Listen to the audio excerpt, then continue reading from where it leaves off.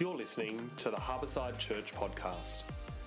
To connect with us online, go to www.harbourside.org. We hope you enjoy this message. Okay, so I'm going to divide this hour into two sections. So the first section is actually not going to be from a biblical point of view. It's just a general explanation of what anxiety is about. And I just want to make that clear so that we actually understand what the difference is between anxiety and an anxiety disorder. And then I'm going to talk a little bit about some of the common contributors to anxiety that we experience in modern day society. And then I'll finish it off by having a look at what the Bible says about anxiety, what we can learn from God. So just to begin with, I'm just going to read out a few testimonials of people that have experienced anxiety, and then I'm going to go straight into it. So the first one, this is a girl, and this is her description of the type of anxiety that she experiences. So the first time I had a panic attack, I was sitting in my friend's house, and I thought the house was burning down. I called my mum, and she brought me home. And for the next 3 years, it just would not stop. So that's the panic attacks. The second one is I still do get terribly nervous, and that's partly due to the fact that I think too much and overanalyze things. I'll start worrying about my parents or my dog, and I'll picture him opening the window to my apartment and falling out, even though I can't get the thing open myself. So obviously there's some confused thinking there, some irrational thoughts. And the third one, between ages 15 to 20, it was really intense. I was constantly anxious. I was kind of a control freak. If I didn't know how something was going to turn out, I would make myself ill or just be locked up or inhibited in a way that was really debilitating. And the fourth one, I would get anxiety attacks too. It was heart palpitations, shortness of breath, coldness and shivers, strange stuff. And I'd be like, you're totally fine, you're not having a heart attack. Okay, so sometimes the physical symptoms can be quite intense. So I actually need a clicker. So yeah. Thank you.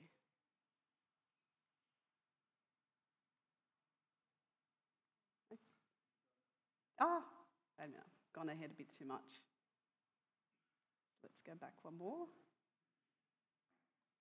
No. Okay. So this is just a definition, a brief definition of what anxiety is. It is an emotion. It's often a healthy emotion in a lot of situations. So for example, if you're going to do something new or unfamiliar, you might feel anxious if you're sitting down for an exam, or I don't know, you're getting married, or I don't know, just in a situation, going for a job interview. To actually feel nervous or a little bit anxious is quite normal. Anxiety does become problematic when it lingers on for too long, when it is irrational, excessive, as I said, too persistent, and when it's attached to situations that do not warrant it, and when it interferes with a person's life. So usually anxiety can start off as something quite normal, as a normal response to something that you might be going through, such as stress. But the difference is with anxiety is that once the stressor has gone away, anxiety tends to linger. So you might overthink the situation or overthink what might happen in the future. Okay. So I like to take what's called a holistic approach when it comes to anxiety and mental health. And what that means is that we as people have got different parts to who we are. So we've got our capacity to think, we've got our emotions, our physical bodies, we've got choice, so our behavioural choices that we make, and obviously the spiritual. So when it comes to anxiety or any other form of mental health, I believe that it's really important to take into account each of the different aspects of who we are. So in terms of our thoughts, anxiety can manifest in a particular type of thinking. So ruminating or obsessing, catastrophizing, so thinking about, the worst case scenario, worrying about the what ifs, which is very future focused, which is very typical of anxiety thinking. What if this happens? What if this doesn't happen? Is very common. In terms of emotions, some of the emotions that people describe that they feel when they're feeling anxious is a combination of fear or dread or panic or terror. That's just to name a few. And in terms of physical changes that happen when somebody's feeling anxious, there's quite a few. I actually haven't listed the whole list of different symptoms, but that's just some of the main ones. So a racing heart is very typical, so your heart rate increases. There's a lot of muscle tension because there's extra blood that's now pumping into your arms and your legs. There's sweating, trembling, digestive systems issues. So some people get migraines or, have problems, digesting their food properly. You can feel sick, headaches, dizziness, chest pains. Some people get pains around here. I used to counsel a student who used to break out in a rash every time she was really anxious. I know of people that get twitches, so kind of like involuntary muscle twitches in different parts of their bodies. So there's a few ways that anxiety can really manifest physically. And in terms of behaviourally, once you feel this bad, so your thinking is not the best, you're not feeling emotionally that great, and physically you've got these symptoms, one of the common ways that people deal with anxiety is to avoid the situation that makes you feel anxious. So in psychology, we call this avoidance behaviour. And in the short term, it seems to provide some relief, obviously. So if you're not in the situation that makes you feel anxious, then you're not going to feel as bad. But in the long term, it actually makes you feel a lot worse. So because you're not learning how to cope, you're indirectly telling yourself or thinking that I can't cope, and it's too scary to face.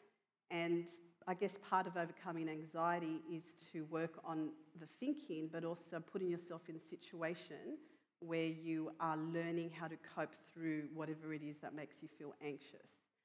So avoidance behaviour is very big.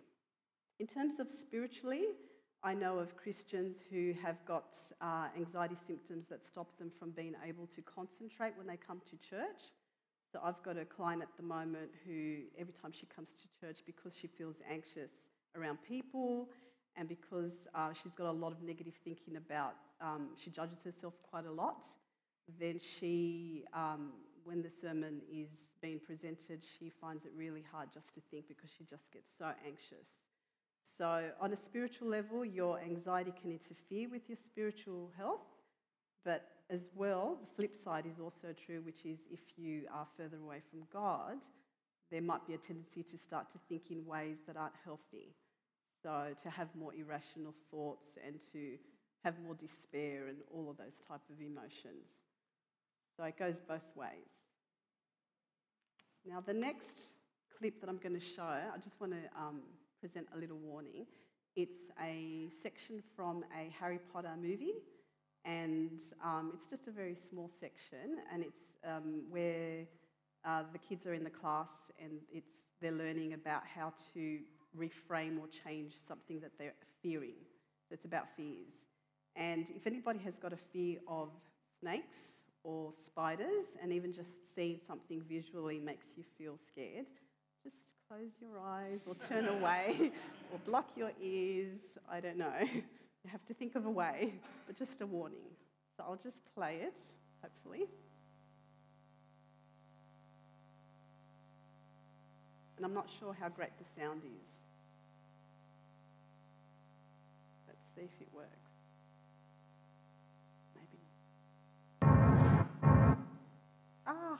Okay. Sorry, that was it. And then it kind of decided to...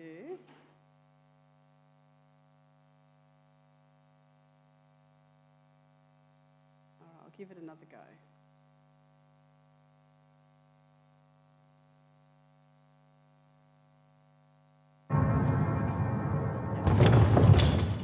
Intriguing, isn't it? Would anyone like to venture a guess as to what is inside? That's a boggart, that is.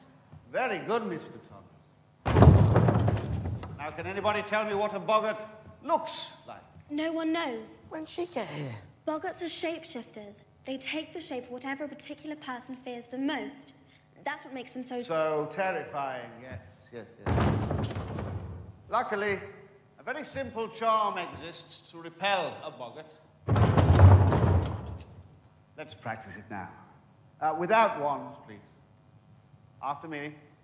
Ridiculous. Ridiculous. Very good. A little louder. Very clear. Listen. Ridiculous. Ridiculous. This class is ridiculous. Very good. Well, so much for the easy part. You see, the incantation alone is not enough. What really finishes a boggart is laughter. You need to force it to assume a shape you find truly amusing. Let me explain. Neville, will you join me, please? Come on, don't be shy. Come on. Come on. Hello? Neville, what frightens you most of all? Professor Snape. Sorry? Professor Snape. Professor Snape, yeah. Frightens all. And I believe you live with your grandmother. Yes, but I don't want that boggart to turn into her either. No. It won't. I want you to picture her clothes, only her clothes, very clearly in your mind. She carries a red handbag. You don't need to hear. As long as you see it, we'll see it. Now, when I open that wardrobe, here's what I want you to do. Excuse me. Imagine Professor Snape in your grandmother's clothes. Can you do that? Yes. Wand at the ready. 1, 2, 3.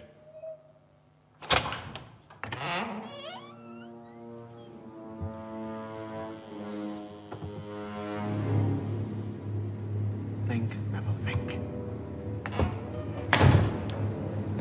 Ridiculous!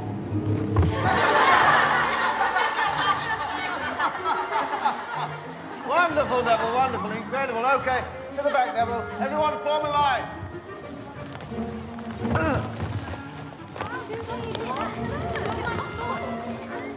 Form a line. I want everyone to picture the thing they fear the very most and turn it into something funny. Next. Ron.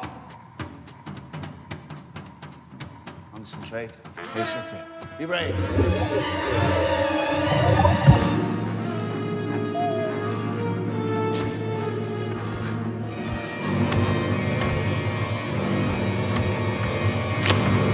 Wand at the ready, Ron. Wand at the ready. Ridiculous. Yes! See? Very good, very good. Marvelous. Absolutely very, very enjoyable. Pavati. Next. Step up. Show us what you see.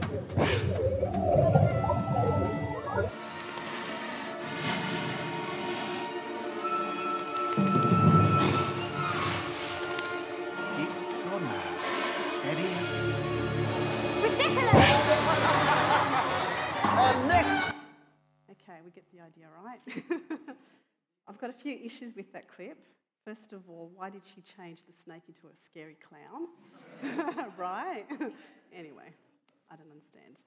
But anyway, so with that clip, obviously they were taught to change the way that they saw the thing that they feared, which is okay if you've got an irrational thought, but if it's something that you should fear, like some spiders or a snake, you really shouldn't do that. You should actually be careful. So that's another issue that I've got from the clip. But it's a good example of trying to change the way that we see something so that we fear it less, so that we experience less anxiety. So some of the causes of anxiety, there's a few different causes. It could be an experience that you've had. So with the clip, you know, if somebody's had a negative experience, let's say, I don't know, with some, like a snake, or, you know, if somebody got bitten by a dog when they were younger, then it's not uncommon then to feel scared every time you were faced with a dog. Even though other dogs that you might encounter are quite friendly, it's common for some people to still have some anxiety symptoms. So that's just an example of a negative experience that leads to stress that obviously becomes what we call a learned response. Personality traits, there is some evidence to suggest that there are some personalities that are more prone to feel anxious. So for example, introverts or people that are shy. So they might put themselves, or may not put themselves in situations where they're socially comfortable, and so they don't learn how to adjust or to, I guess, you know, be in those type of situations, so that fear remains. A perfectionist as well can have anxiety because they get so fixated on things being a certain way. And there's nothing wrong with being a perfectionist or shy or an introvert. I'm just giving examples of some personality traits that may have a tendency to develop anxiety. So genetics, so there is a lot of evidence to suggest that if you've got some family members that already have some mental health issues, then there's an increased likelihood that you might also have or develop some, anxiety or depression or something like that. Again, it's not a guarantee, it's just a likelihood. And the last one is role modelling or learning. Obviously, if you're brought up a certain way and let's say you have a very anxious parent who teaches you that the world is a really scary place and you're not allowed to go outside and play or rough it up, then you might develop a fear of germs or going out and all sorts of things. So those are some of the contributors. So in terms of anxiety and the way that it happens, I'm just going to briefly mention this, but this is really important to understand. So basically what happens is there might be a trigger from the outside, so it might be something that triggers off your anxiety, and then what happens is there's a part of your brain called the amygdala, which is just behind your ears. It's tiny little almond-shaped parts, and they act as a stress response. So as soon as your thinking is, this is a scary situation, that part of your brain gets triggered off or gets activated, and then that releases hormones into your body and your brain that get you prepared for action. So we call this the fight, flight, or freeze response. And if you're in a situation that is dangerous, this is a very normal, natural way to respond to protect yourself. Even in the Bible, there are examples of situations where people were in extreme stress or distress, and it was very normal. Like King David, he was hiding in the caves in the Old Testament, but that was very appropriate because he actually did fear for his life. So there is, and even Jesus, when he was about to when he was in the Garden of Gethsemane and he knew that he was going to be taken away and face his death, he did sweat beads of blood, it says. Some people think that's extreme. That's a sign of extreme stress. Now, obviously, that doesn't mean that he didn't trust God, because he did. He still did what God willed him to do. But Jesus did experience normal human stress response. So in some situations, it's actually very normal and very natural. So the problem with experiencing this anxiety response is that a lot of people these days are experiencing it too often, and it gets triggered off unnecessarily. So, and that's the problem that we're seeing at the moment. And the problem with that as well is that when you release those chemicals, the part of your brain that's responsible for thinking clearly switches off. So it's very hard when you're having a panic attack then to rationalise yourself through that panic attack. That's why if you've got a friend or a relative or someone that who when they're in a heightened moment of stress, it's very hard to have a conversation with them because all you can do is feel how bad the stress is. So the best thing to do is to help them to calm down, or if you experience anxiety yourself, the best thing to do is to calm down first, and then you're able to think more clearly. So, so just a few quick statistics just to help you to see and understand how prevalent anxiety is at the moment. And these stats are probably a few years old, and I got them from the Australian Bureau of Statistics. There's about 2 million Australians per year that experience anxiety. So this is a few years old. That's double the amount of people that experience depression. So it's quite a huge amount. About 1 in every 3 women, 1 in every 5 men, and about 40% of people will experience a panic attack at least once in their lives. At the bottom right-hand corner, on average, about 1 in 6 young people experience anxiety disorders, and that's between the ages of 12 and 17 years of age, and that's equivalent to about 440,000 in a 12-month period. So it's quite a lot. In terms of how quickly it's increased, if I had to compare statistics from 2012 to 2015, in 2012 it was about 3.8%, and in 2015 it rose up to about 11.2%. So about 3 times increase, which is quite significant. And like I said, these stats are a little bit old. So I imagine that it's probably even a little bit higher now. So clearly it's a problem. And I guess you could think, well, since anxiety is there and God has created us so that we can have this stress response when we need it, since it's there, does that mean that we are in more danger? Because obviously it's supposed to be a reaction to danger. And the answer to that is no, absolutely not. We're actually living in the safest time ever in history. So I haven't got the graphs up today, but there's 3 graphs that I usually show, and basically it does show that across many decades that homicide rates, crime rates, war deaths has definitely been on the decrease. And so if you look at the graph, we're always down towards the bottom end compared to years and years ago. So we actually are living in a very safe time. So clearly there's a different type of problem going on here, because a lot of people are experiencing anxiety, and yet we're not actually in a situation where we should be more fearful. So what are some of the contributors then? Because clearly there's something that's contributing to this problem.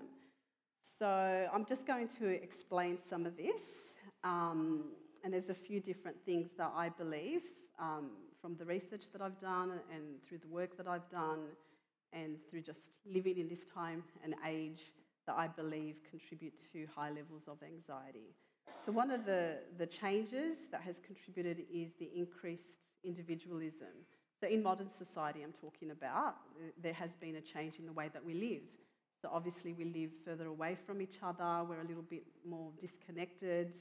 Obviously it's good to have a church community because that keeps us connected. But in general, there's a lot more individualism. And there's a famous psychiatrist by the name of Bessel van der Kolk. I don't know if anyone's heard of him, but he's considered to be the world expert on traumatic stress. And he's worked for, probably about 3 decades or 4 decades with people that have either been abused or experienced some type of trauma and experienced a lot of stress. And he says that study after study shows that having a good support network constitutes the single most powerful protection against becoming traumatized. He says that safety and terror are incompatible. So this whole idea that having a good support network is really, really vital. And even studies on resilience, what makes people resilient in situations that are traumatic, it's when they have a good community support network. So it's really important for us to be with people, to encourage people to look out for them, because it does make a difference. Now, obviously, you might think, we're more connected to each other, but the type of connection that we have is quite different. So, obviously with technology and social media and texting and all those type of things, we may be more connected, but it's a lot more impersonal. So Tara Bark, who's a psychologist, she talks about this in one of her workshops. It's called Cybertrance. And she says that we naturally have a longing to connect, but the internet encourages a virtual reality and actually leads to more loneliness and insecurity. And basically, what she also explains is that when we are with people, like face-to-face, we release what's called mirror neurons. Mirror neurons are bits of information in your brain that mimic what's going on with the person in front of you. So, for example, if I was with one of you, and let's say you started to cry, you were feeling sad, you were sharing with me something that you've experienced, I naturally would feel empathy and compassion, and I would feel sad for you. And that's me releasing some chemicals that help me to connect to what you're going through. Unfortunately, when we communicate through text and emails, that doesn't happen. So there's an impersonal aspect to that type of communication. And the other problem as well is that when we're connected face-to-face, we're also able to adapt how we're going to respond to that person. That doesn't happen appropriately through the other types of communication. I used to work in a high school. I don't think I mentioned it.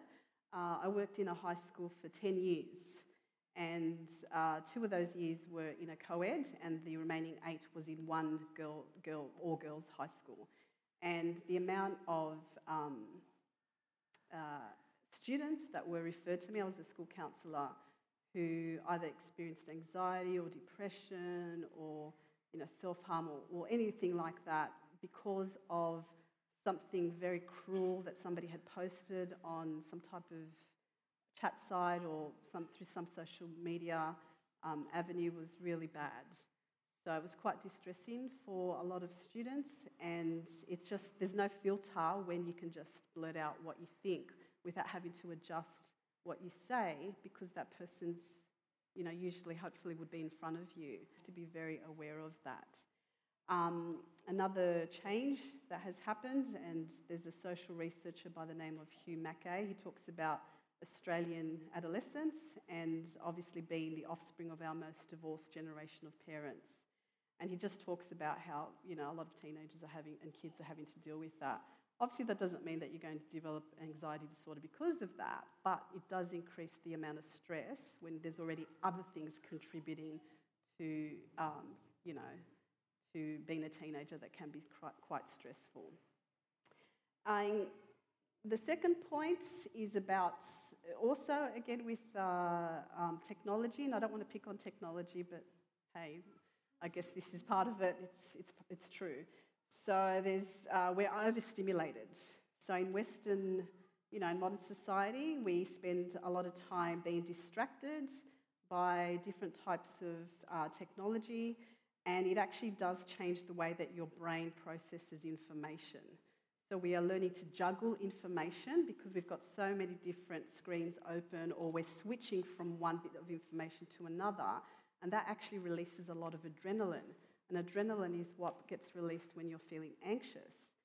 So you've got a whole bunch of people that are just always tense.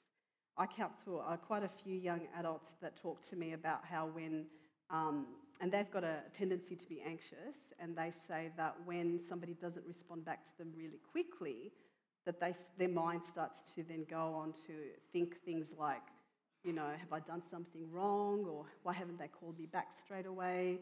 So there's this tendency to overthink the situation and also to always be on call. So you're always waiting, which is obviously the opposite of being relaxed, right? So, and if you want more information about that, there's a guy by the name of Nicholas Carr, and he did a lot of research into it, and he actually talks about the way that your brain processes information these days. A survey that was done in 2017, I think, showed that 18 to 24-year-old Australians check their phones up to 56 times a day. Some check it more than 200 times daily. About half of 18 to 24-year-olds check their phones within 5 minutes of waking. Yeah, and that information is pretty current. So, if I had to be honest, I would say that I do check my phone within 5 minutes of waking, but it's only to check to see what the weather is. So I need to know what to wear. So I think that's okay. But you should really analyse and see, well, what do I do? Because it's really important, because we just live in this world where we just adapt to whatever's, I guess, new, but that doesn't necessarily mean that it's actually healthy for you. And you may not realise how much of an effect it has on you because it's just part of your world. So this is a challenge that we need to slow down. And even from a Christian point of view, Jesus, who was ministering to the multitude of people, even he took time off to retreat and to spend some time in solitude so that he could pray to God the Father. So, if Jesus could do it, and he's our role model, then clearly we must do it too. We need to switch off. We need to slow down. It's not healthy for us, and it just doesn't help us in terms of mental health and also spiritual health. So it's really important that we factor in, how do I live? How do I think? What are the types of choices that I make? And what adjustments do I need to make so that I can be healthier, not only as a person, but also as a Christian? It's really, really important. Another issue, of course, is not just the fact that we spend too much time, with technology, but it's also what types of things do we spend our time doing on our screens.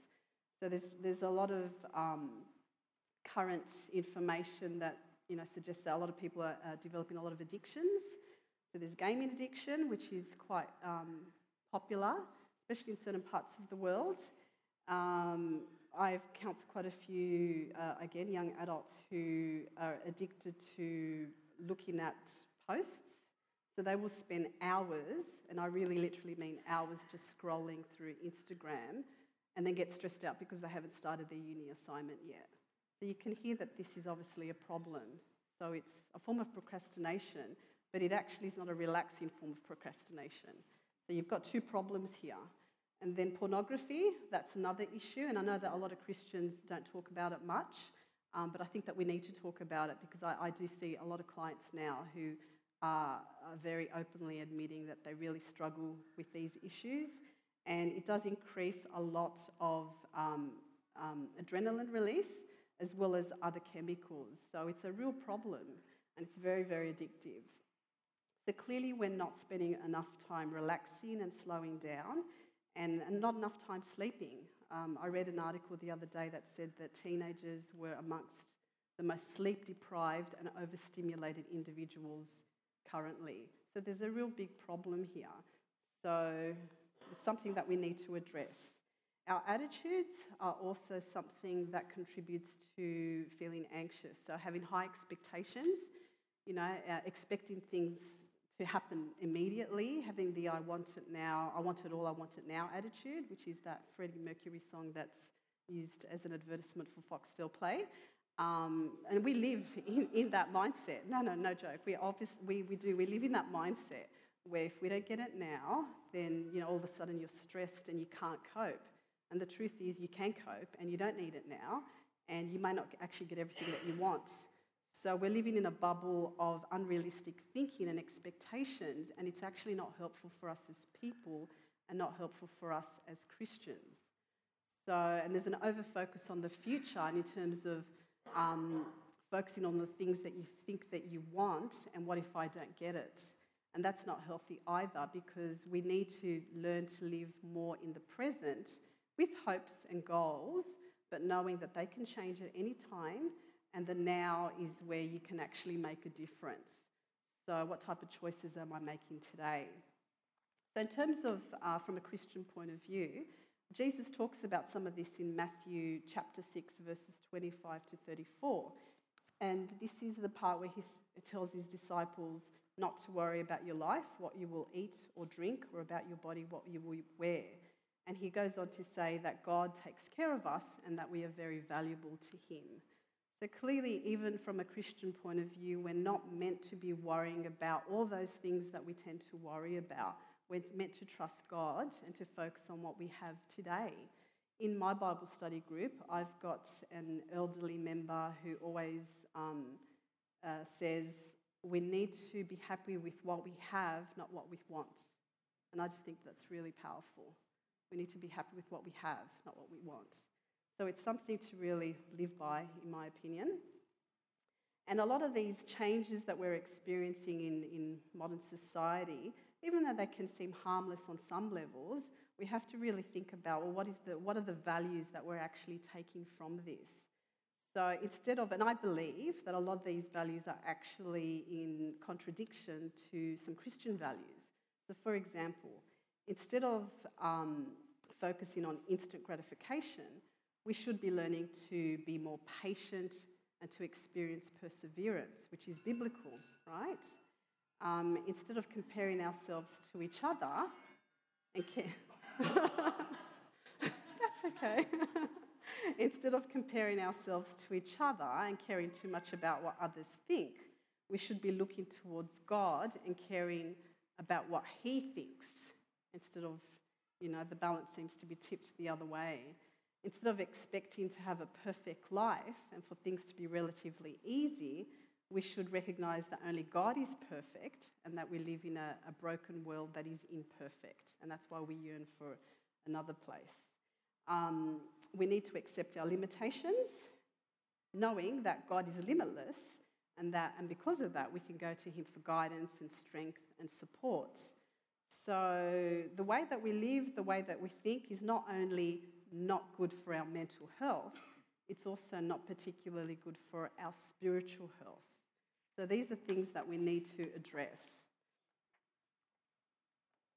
So at the core of anxiety, if I had to just break down everything that I said and just summarise it, I would say that there's a fear of the unknown, that there's unrealistic expectations, and there's a need to control. So I'm going to address these 3 points from the Bible. So let's have a look to see, first of all, at what God has to say about the fear of the unknown. Okay. So this is a verse from Jeremiah, and I haven't got it in my notes. Here it is. Okay, so for I know the plans I have for you, declares the Lord, plans to prosper you and not to harm you, plans to give you hope and a future. And at this time, the context of this quote is when the Israelites were expecting God to deliver them from exile. I think it was within 2 years or something, but they were there for much longer. So basically, this section is just reminding us that God is in control. He does know what the future holds, and we may not know, and we have to learn to accept that. We're not all-knowing. We're not like God. And there's a lot of trust and acceptance that is involved with taking that on board. In terms of control, many are the plans in the mind of a man or woman, but it is the purpose of the Lord that will stand. That's from Proverbs 19:21. And a similar verse, as I have planned, so shall it be, and as I have purposed, so shall it stand. That's from Isaiah. So basically, this is the second thing that we have to accept. Not only that we are not all-knowing, but we are not completely in control. So we have to accept that we do have some controls in the way that we live, but it's limited. But God has supreme control over everything. And this actually reminds me of the Serenity Prayer. So I don't know if many of you are familiar with the Serenity Prayer, but if you go to Christian bookshops like Koorong in West Ryde, usually you'll get the first 2 verses or 3 verses on posters. But I want to read the whole thing to you because I just think it's fantastic. So this is how it goes. God, grant me the serenity to accept the things I cannot change, courage to change the things that I can, and wisdom to know the difference, living one day at a time, enjoying one moment at a time, accepting hardships as the pathway to peace, taking, as he did, the sinful world as it is, not as I would have it, trusting that he will make all things right if I surrender to his will, so that I may be reasonably happy in this life and supremely happy with him forever and ever in the next. Amen. So the first 3 sections are what we usually hear, which is these beautiful wisdom words of knowing the difference between what I can control, what I can't, and being okay with that. But then it goes on to talk about, one day at a time. And I was talking to someone earlier about, because my husband went to Africa 2 years ago, and we've got sponsor kids there, and in our church, a group of us go every 2 years. And he was talking about he was telling me, and I was sharing with someone, that the kids there, they've got so much less than any of us have, and yet they seem so much more joyful and happy. And clearly they have to walk a few kilometres just to get some clean water, and they're only allowed to take 2 buckets of water back to their homes. And they live in these dirty little mattresses. Their bedroom is just a tiny little mattress that they share with their siblings. They don't have much, and that's the way that they live. And yet they've got so much love and so much joy. And I asked my husband, why he thought they were so joyful. And he said that it was because they live one day at a time. They are thankful that they are alive, and they are focusing on, well, if I get food today, that's a blessing. So it's a different mindset to the way that we've been brought up in our world, which is we're always trying to want more and more to make us to feel content and happy.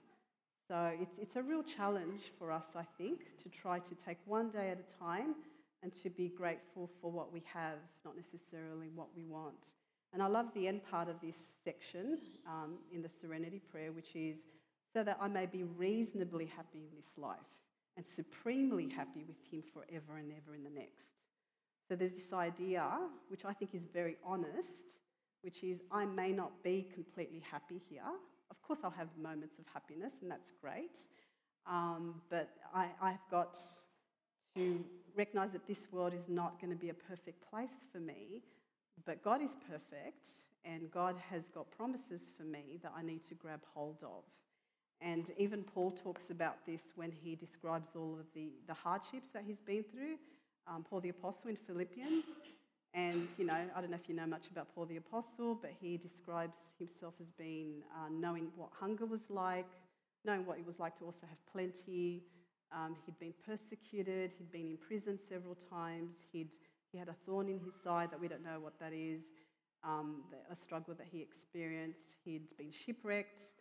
So he experienced so many things that were quite difficult, and yet he said, I have learnt to be content.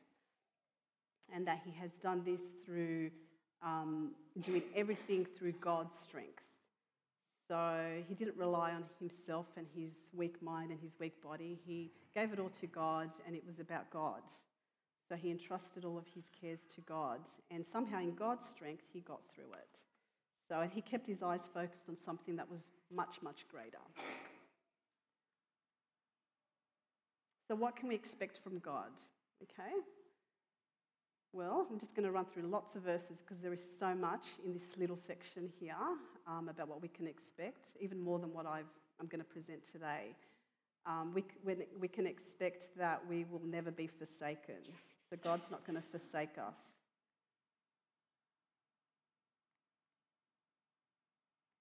Okay. God, please don't forsake me. Oh, there you go. Those who know your name trust in you, for you, Lord, have never forsaken those who seek you.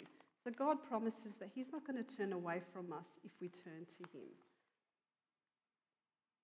For I am convinced that neither death nor life, neither angels nor demons, neither the present nor the future, nor any powers, neither height nor depth, will be able to separate us from the love of God that is in Christ Jesus our Lord. Pretty amazing, isn't it? God supplies our needs, so our needs, not our wants. And my God, go back a bit. I'll just read it out. And my God will meet all your needs according to the riches of his glory in Christ Jesus. God will comfort us.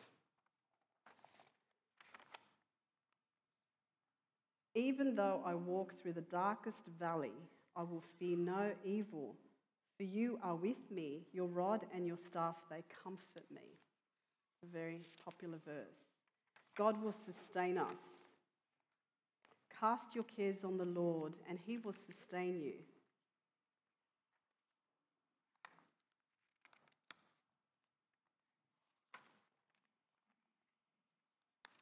God cares for us. This is a similar verse. Cast all of your anxiety on him because he cares for you. God will strengthen us. I can do all this through him who gives me strength. And that's what the Apostle Paul says.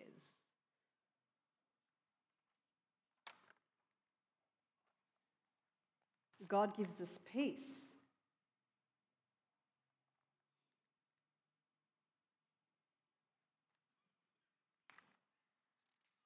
Peace I leave with you, my peace I give. And this is Jesus talking.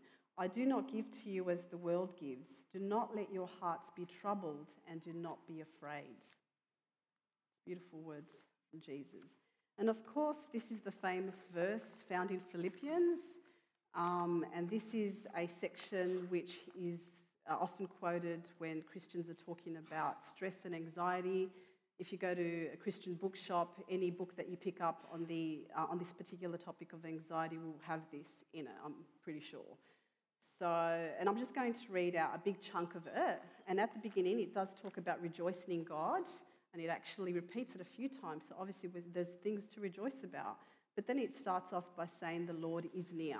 Now, I think that this is really, really important to be aware when you're thinking about these verses, to remember that God is near. Because even though you may not feel that God is near, he is. And I can relate to this personally because probably about, maybe about 15 years ago now, I can't remember, it's been a long time, I actually experienced anxiety to a point where it was challenging, okay? And I remember trying to explain to my husband what I was going through. My husband couldn't relate to it. He didn't quite understand. And there were a few people that I knew that kind of understood because they had gone through something else like depression, and it was nice to talk to them. But the truth is that I did have times where I felt very alone with the feelings of anxiety.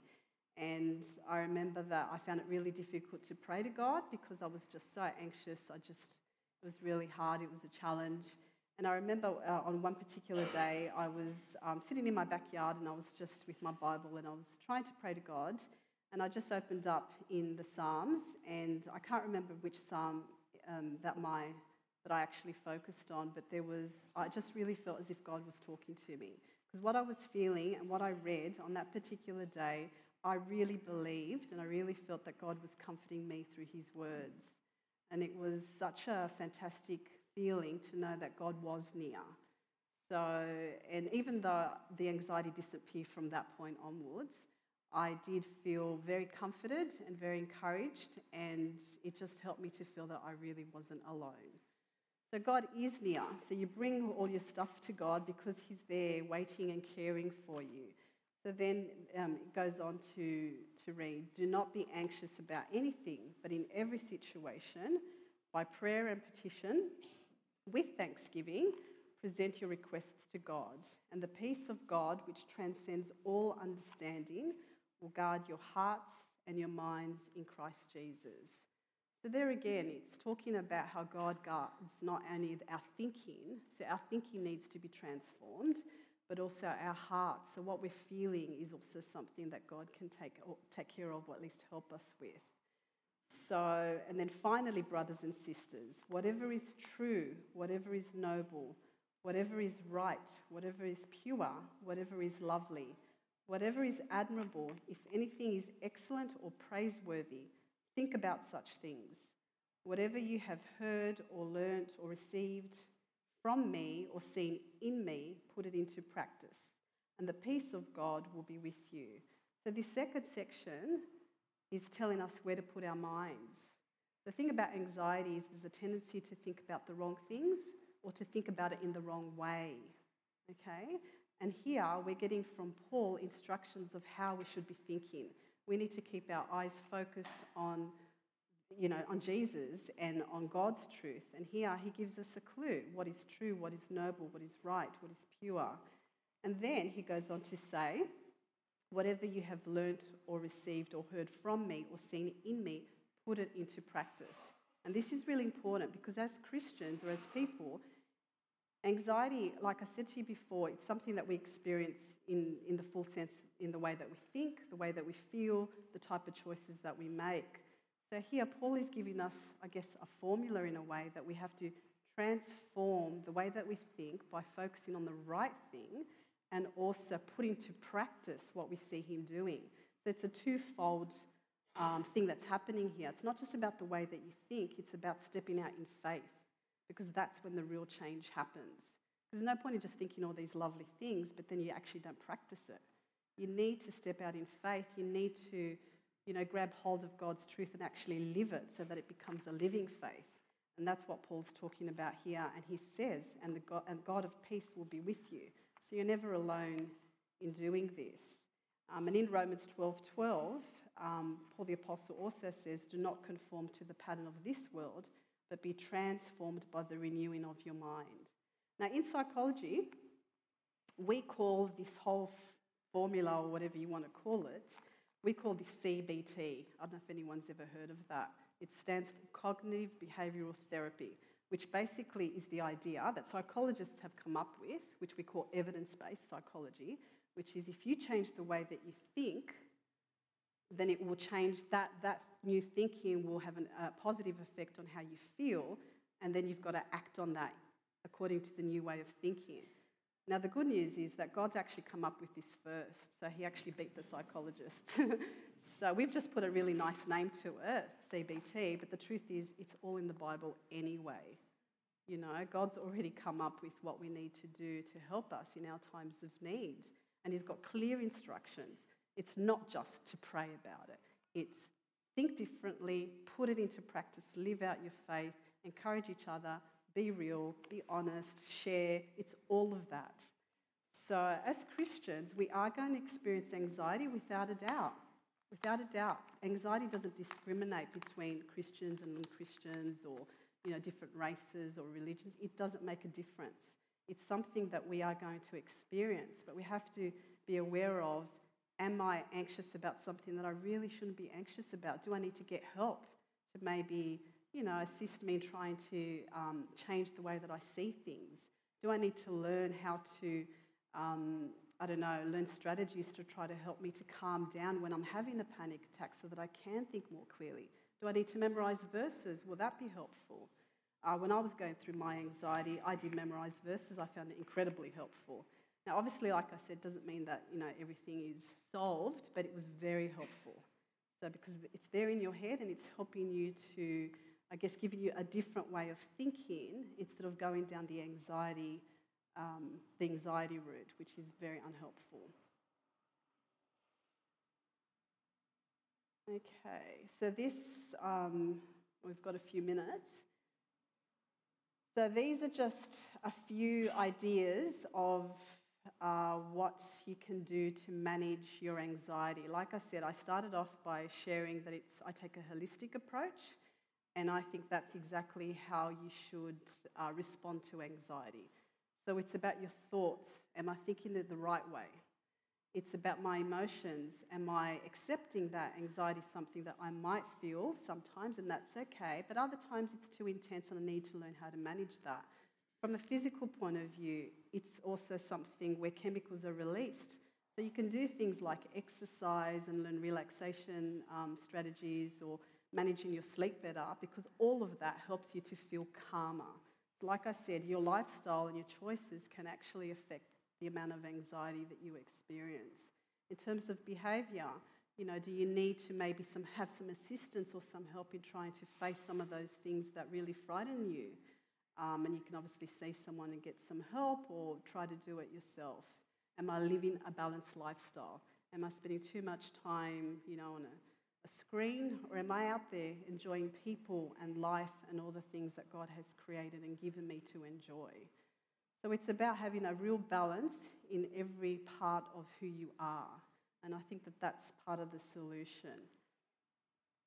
And a verse that I really love, and it's probably one of my favourite verses, comes from John chapter 16, verse 33. And this is Jesus talking.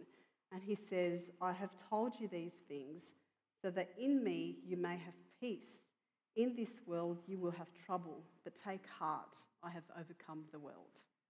I just think that's such a powerful verse because it just gives us hope, and we can rely on God's strength because, Jesus has gone through it first, so we can always go to him. It's such a beautiful, powerful section. So that's the presentation. I hope you found it helpful. I think I'll be hanging around if anybody wants to have a chat. And if you want some extra reading material, if you've got some time, I do have a list up here. There's just a few things that I've taken some of the information from. And in terms of helping people or helping yourself, there's no shame in going to see a counsellor, a psychologist, your minister, an assistant minister, friend. Be open. People need people. Depending on your anxiety levels and what it is that's making you feel anxious, you may need either more professional help or prayer. But it's good to start to talk about it and to take on board some of these things so that way you can start to help yourself in God's strength. So.